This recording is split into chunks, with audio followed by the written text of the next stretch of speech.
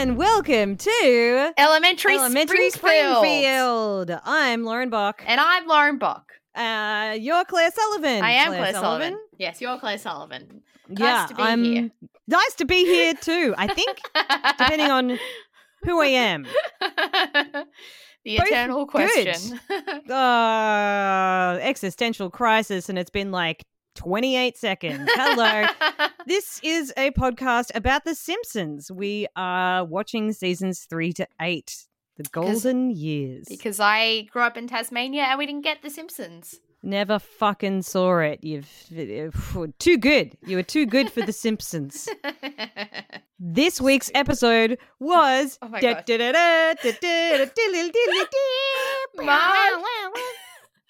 It was Marge. I'm not finished. Down. Okay, now you may go.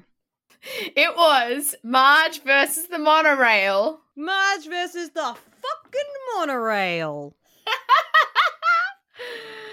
Oh my god. Now, finally, something that you may have seen?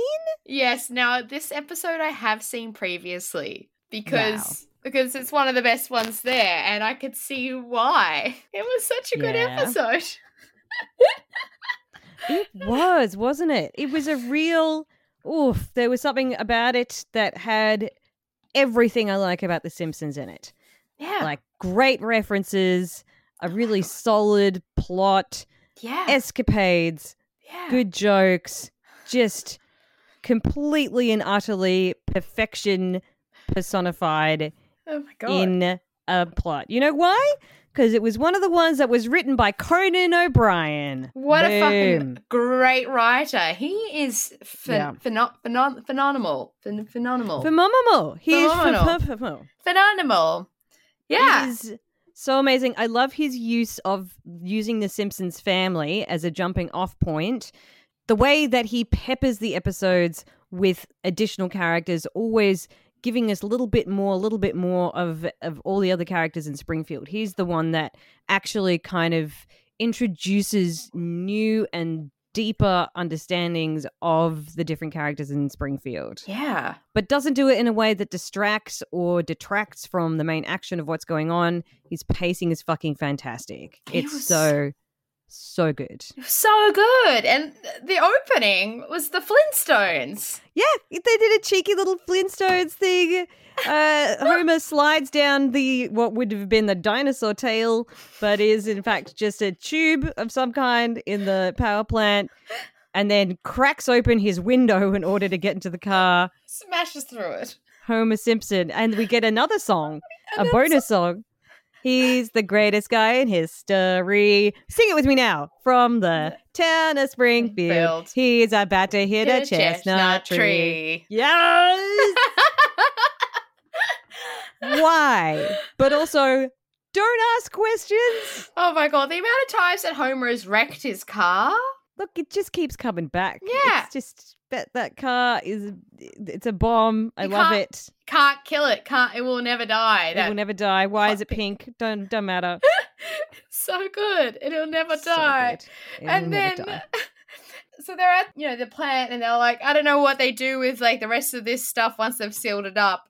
Mm-hmm. And then they make these hilarious like jokes about like, I don't know, they chuck it in this river or they take it up to this other town with a corrupt politician. Either way, I know I can sleep at night. Like Lenny and Carl just sealing up the toxic waste. They're not worried. They're not caring. They don't care. And then Burns and Smithers, they come along and they sneak the barrel of toxic waste out, and he's like, where should we put it this time? He's like, the playground? Well, these bald children are starting to attract questions. So then they stuff it to the park. So they stuff it into a tree. And the tree grows tentacles, and there's a squirrel that comes out and uses its little laser eyes to grab an acorn. And it tugs it like a lizard with a tongue. It's very funny. It's like the entire sequence is just so pitch perfectly funny. They get busted by the animal environmental protection thing, playing a game of hide the ooze. hate the Utes. What a good moment. So then, Burns is like rolled out in the criminal court looking just like Hannibal Lecter. Yes! Silence of the Lambs. Yes! I love Silence of the Lambs. It's another one we have to watch together. I guess so. I don't know if I'm that into it. Oh. It's great. I'm sure it'll be great. And then he has to pay off the town $3 million, which he just has hanging out in his wallet. Yeah, in his front pocket. In cash. His front pocket in cash, which does speak to, and I do love how The Simpsons does this. It's always poking fun at authority. Yeah. Even with the southern, governor who's corrupt. The idea that the law can be bought, that large conglomerate companies, you whack fines at them, but they're so small in comparison to their profits. They can just do whatever they like and they can get away with it because they don't care about the fines. Yeah, it's like when rich people do like park in spots there like it's absolutely not supposed to be parked in because they can just cop a parking fine. Yeah, they can just cop a porking. They can just get a porking fine and they don't even care. They don't care. They can be like, I'm going to pay this porking fine. Because I can pay cash now if you need me to. I just go down to go to the office, go to the office of porking fines, and I just like hand over my cash, and I'm like, get me out of here, okay? Get out of here. Bok, you know that porking is a euphemism for having sex. I'm sure that rich people are getting fines for having sex. Sexual intercourse, I'm very well versed. I'll have you know. Very good. Are people doing it? They're doing it.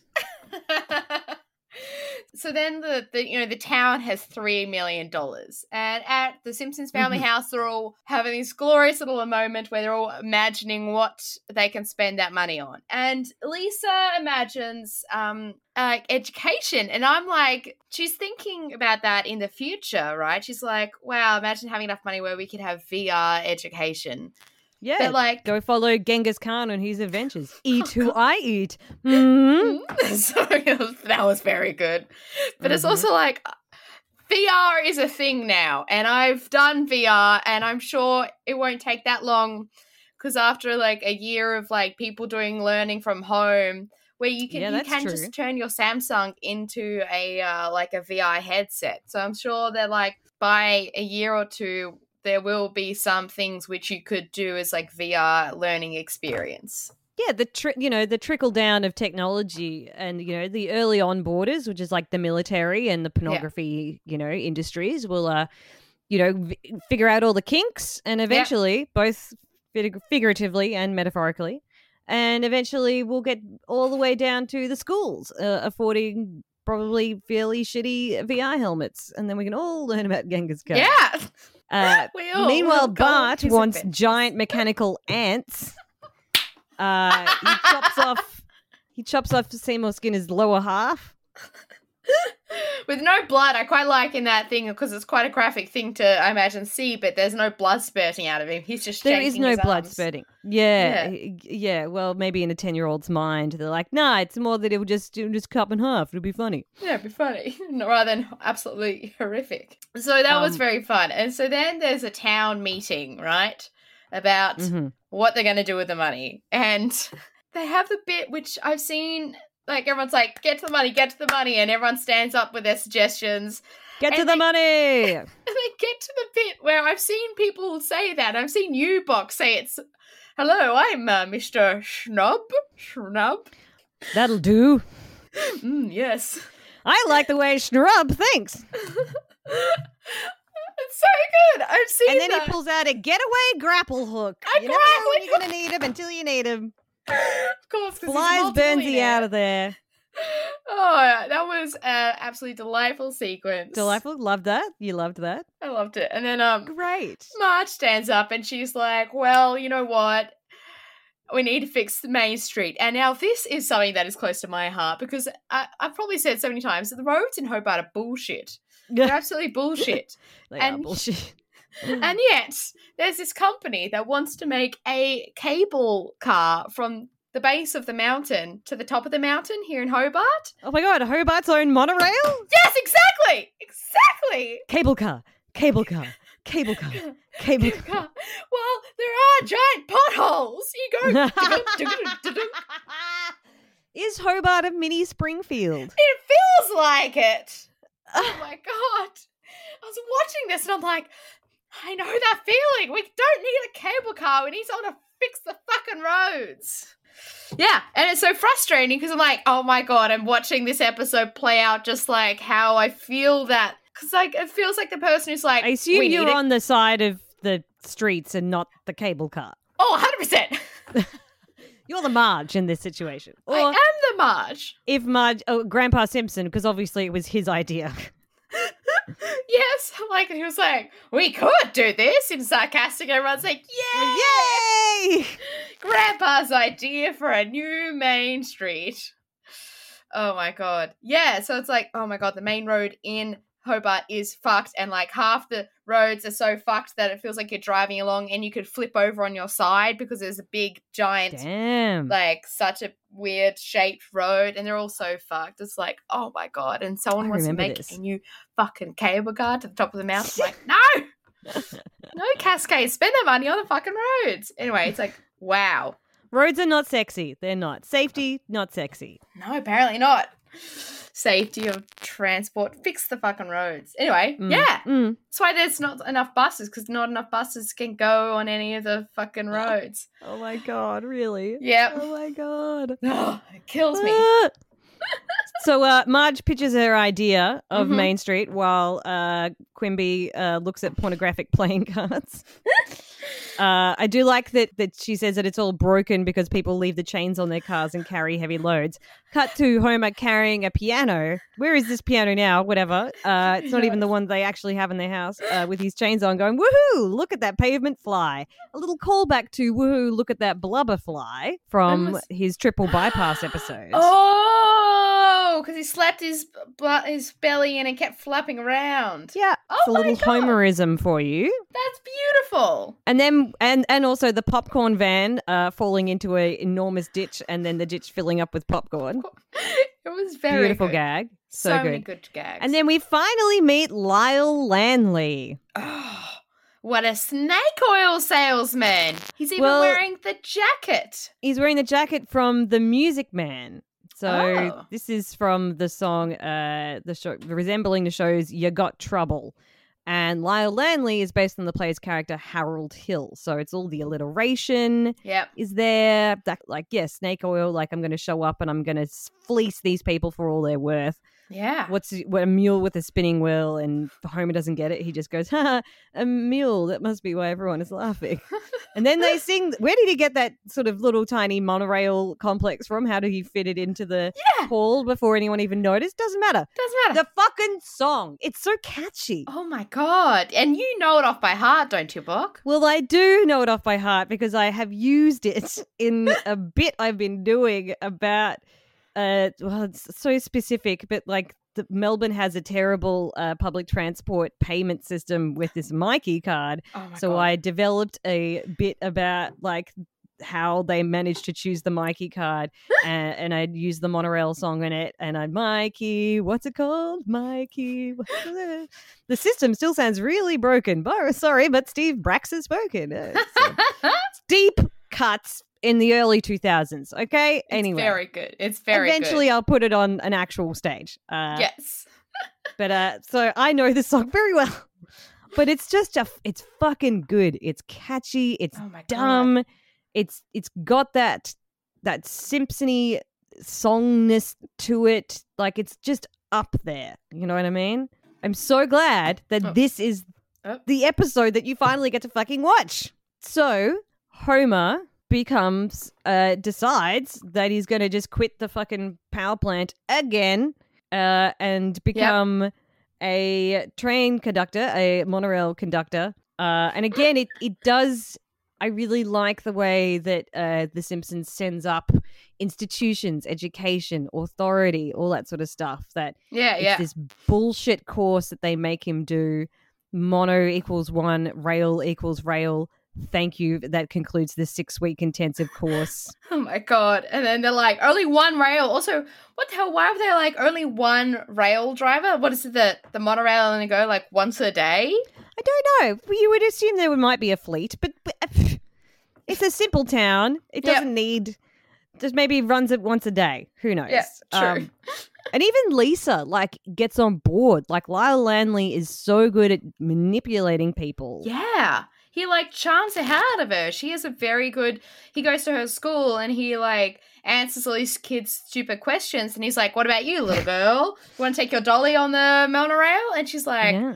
She has this great question about, like, the what's the point of the monorail in, like, a small centralized town? And then he's like, well, I could answer that, but the answer would be so intelligent that only you and I would be able to, like, understand, and your teacher wouldn't even understand. And she just, like, is so charmed, and he gets away with it. I mean, there is, like, he gets away with it, and there is aspects in other episodes where Lisa provides the voice of reason. Yeah. That she is a catalyst for people rethinking themselves. She did it in the Bypass episode.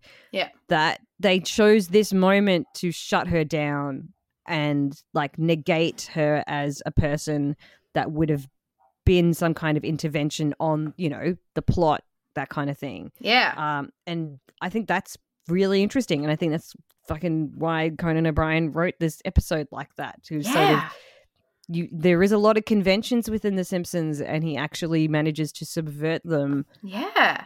So you actually, it feels slightly more high stakes. Yeah, well, the whole thing is high stakes because, like, slowly, it's like building to this point, and we all know that Lyle Lanley's he's a snake oil salesman, and then, like, straight away. Yeah, he's drawing in his little notebook at the last day of the training, like, a picture of him with a suitcase full of money going to Tahiti.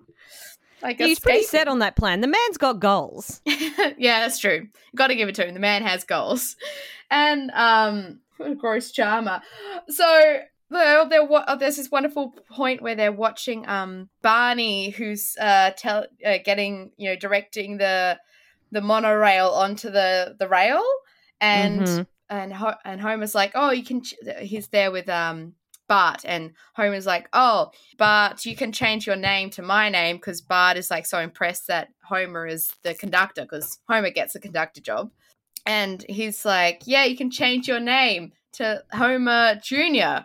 or Hoju. And Hoju.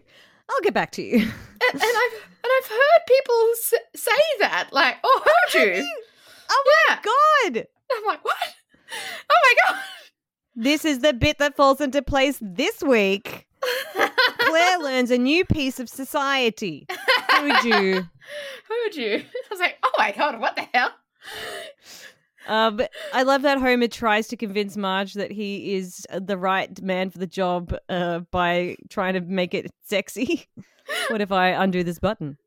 What if I sing to you? I gave my love a chicken that had no bone. What a beautiful little song. Chicken. He does a lot of singing in this. Yes, he still fucks up the end of Monorail. Dope. His file photo for him being chosen as said monorail conductor is him with a bunch of cigarettes in his mouth. Exceptional joke. Exceptional. Why? But so also, funny. Shush, Lauren, don't ask why. It's like, how? Like, Homer does not smoke, but that is the one photo they have of him, and of course it is. Of course it is. Of course it is. So funny. So funny. So instead of Lisa being the voice of reason, it kind of deflects over to Marge. Yeah. Which I guess makes sense because she was the one that wanted Main Street. She's concerned about safety and the safety of the citizens of Springfield. So she does some investigating. She finds Lyle Landley's diary that he just left lying around. I mean, I don't know if you left your diary lying around and someone read it once. I used to have one of those silly little pink diaries that had like a little lock on it. Yes. Yeah. And I had that, but I didn't write anything interesting in it. But did you? The lock was intimidating. Like I had to have secrets in order to write it in there. But also, when you have that kind of diary, you're of an age where the secrets are so not interesting. My friend did this and it annoyed me. My brother is annoying. My mum, it was just me listing annoying people. This person annoys me. That person annoys me. So did any of those people ever discover your diary? No, they did not. No. Fortunately. My God. I did have like a little Heidi cupboard thing that my mum tidied once, and I went off at her about that. Yeah. I opened it up and it was like all tidied up, and I'm like, no, that's my secret compartment of, I don't even remember what I had in there. I think I had like a couple of diaries, but they didn't have anything, and maybe like a packet of like clove cigarettes that I got, and I thought I was being really cool and naughty. I don't think she tidied them. I don't even think she knew what they were. Oh, bless her But heart. she apologized and she never went there again. And I think it's very important as a teenager to have little hidey holes. Yeah, I think so. We also You need need little spaces where we have our secrets. Still secrets, privacy. This is the people that are annoying me. And I just want to be annoyed. I need to form my own inner life, Mum.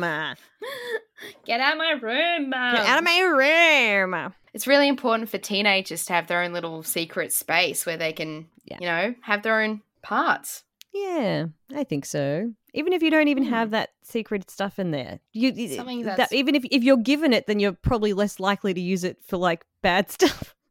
Yeah, I always feel like the more rebellious you were as a teenager, the more strict your parents were. Like that is a thing.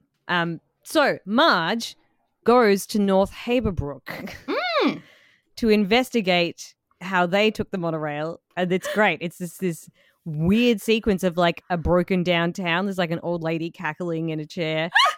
She goes to the local cafe and the woman goes, there ain't no monorail here and there never was. And she shuts the door and just says Monorail Cafe written on it. And then like a German scientist wearing those round sunglasses terrifyingly approaches her and she screams. Sebastian Cobb. He's great. He was made to look like the guy from Doctor Strangelove. Oh! Like similar character design with the white coat and the glasses and all that sort of stuff. But he's a quirky little character. He's a good person that comes in. Yeah, he's great. Does he come back ever? He does come back. Yes. Yeah, he's around a couple of more times. Oh, so then we come back to Springfield and it is the opening of the monorail, the star-studded opening of the monorail that starts with one celebrity who I've never heard of, but definitely doesn't sound like a good person. Had you heard of that person, Bog? No, I have not. No. I think they were just all parodies. Oh, right. And then there was like a woman who just got released from Betty Ford Clinic. Now, I've heard of that clinic. It's like one of the most famous rehabs in America, I think. Yes, that's Lurleen Lumpkin, the ingenue. I want to bunk with you tonight. What? Yes. The same Lurleen? Yes. She's not doing well. She's not doing well. I slept in a ditch last night. Oh my God, Lurleen. I'm amazed at Krusty the Clown rocks up and he's obviously had some sort of illegitimate child and it's fucking so cute. But it makes all these like weird crusty baby noises. It's like wah, wah, wah, wah, wah, wah, wah. Like I can't even do it properly. It's so good. Leonard so funny. Nimoy is there. So fun. Actual guest star. Yes! From Star Trek. Some Star Trek, even though Mayor Quimby says, may the force be with you, and then thinks he's from the Little Rascals, so he's all mixed up. Leonard Nimoy was not originally considered for the role. The writing staff didn't think that he would say yes, because in actual fact, William Shatner had previously also turned down an appearance on The Simpsons. Oh, wow. So they asked George Takei first, because he had actually appeared as Akira in the second season episode, One Fish, Two Fish, Blowfish, Bluefish. Yeah. After demanding several script changes, Takei declined, saying he did not want to make fun of public transportation as he was a member of the board of directors of the Southern California Rapid Transit District. Oh my God. So they went to Nimoy, who was like, fucking sure, I'm not on some board. I'm fine. I got no ties. I got no skin in this game. Give me the lines. And he was fucking amazing. So good. so good. Homer's monorail outfit was sort of a little bit Star Wars-y-esque. They gave him that. Yes, he was. Yeah, they deliberately did that. Meanwhile, they're toasting in all the cabins. They've got the Led Zeppelin cover, the Nuremberg disaster, that one. The Nuremberg disaster. Ominous. Yeah, and then we move into the final sort of bit where the final act, the monorail goes nuts. Everything breaks. They set off. We're going to die. Well, at least we'll take a lot of innocent people with us. What a sad moment. It's epic. It's an epic moment. Like, it's an epic episode. It has a high stakes plot that is really driven forward. You really feel it. It's just magic. It's so intense. Magic. And it keeps building until they're at this point, and they go, and now and Marge and the scientists are too late. They've already gone, and they're going at 180 miles an hour. They're not stopping because it's a solar powered. When will people learn? Oh, what a great Judging by your husband's cowardly screams. So many beautiful lines. But then Mayor Quimby and Chief Wiggum have to have some kind of bureaucratic face-off in the bit, which again is this like authority kind of like snubbing sort of thing that they're doing. They've got to consult the town charter. They get a pig and a couple of comely lasses. They're hopeless. They're not doing it. And clearly I got pictures of you. That could have been anyone's ass. Clearly also the charter is so old. It's like really, really old. Yeah. Scientists is like, you need to make an anchor. And so Homer like finds. Okay, Batman. It's not Batman. So he finds that on board is a sheriff. Why is a cowboy there? Why? And why is he making circles with his rope? So Homer, what a great engineer, fashions an anchor out of the rope and also the giant M on the side of monorail and ties the rope to the ceiling at the last moment because he realized that it's not getting tied to anything. And then the M is dragging through the entire town. They're ruining the main street even worse. It goes through an amazing series of, I could just imagine the writer's room like spitballing ideas for how to split something really easily. Yeah. Now, the Siamese twins is a very long and costly operation. Shung, done. It cuts through Springfield's oldest tree and which then down. Falls on Jebediah, the originator of Springfield, on Jebediah Springfield's the birthplace of his house, which blows up. Yeah. Goes past ye old anchor shop. You call that an anchor? And then finally gets lodged in a giant donut. Is there anything they can't do? So good. Then everyone gets to go down on those giant puffy airplane. Yes. Yeah. I don't know why, but I remember that bit of this episode a lot. I don't know why. It just looks fun. You would expect them to maybe not have one. They just have to rope it down or whatever. Yeah, and Leonard Nimoy says, my work here is done. Did I do anything? Didn't I? No, Leonard, you didn't. You didn't do a fucking damn thing, but that's fine. Leonard did save Krusty, to be fair. Does anyone want to trade seats with this guy? What a good sport. Oh, what a great sport. What a great sport. Oh, and then at the end of the episode, there's like Marge is doing this weird narration, which has never happened, where she like says like, you know, that was the last of the town's follies, and then the camera's zooming out and she says, apart from the giant tower of popsicle sticks. And then it goes to, and apart from that escalator to nowhere, and that's how it ends. And like an escalator to nowhere is my absolute it's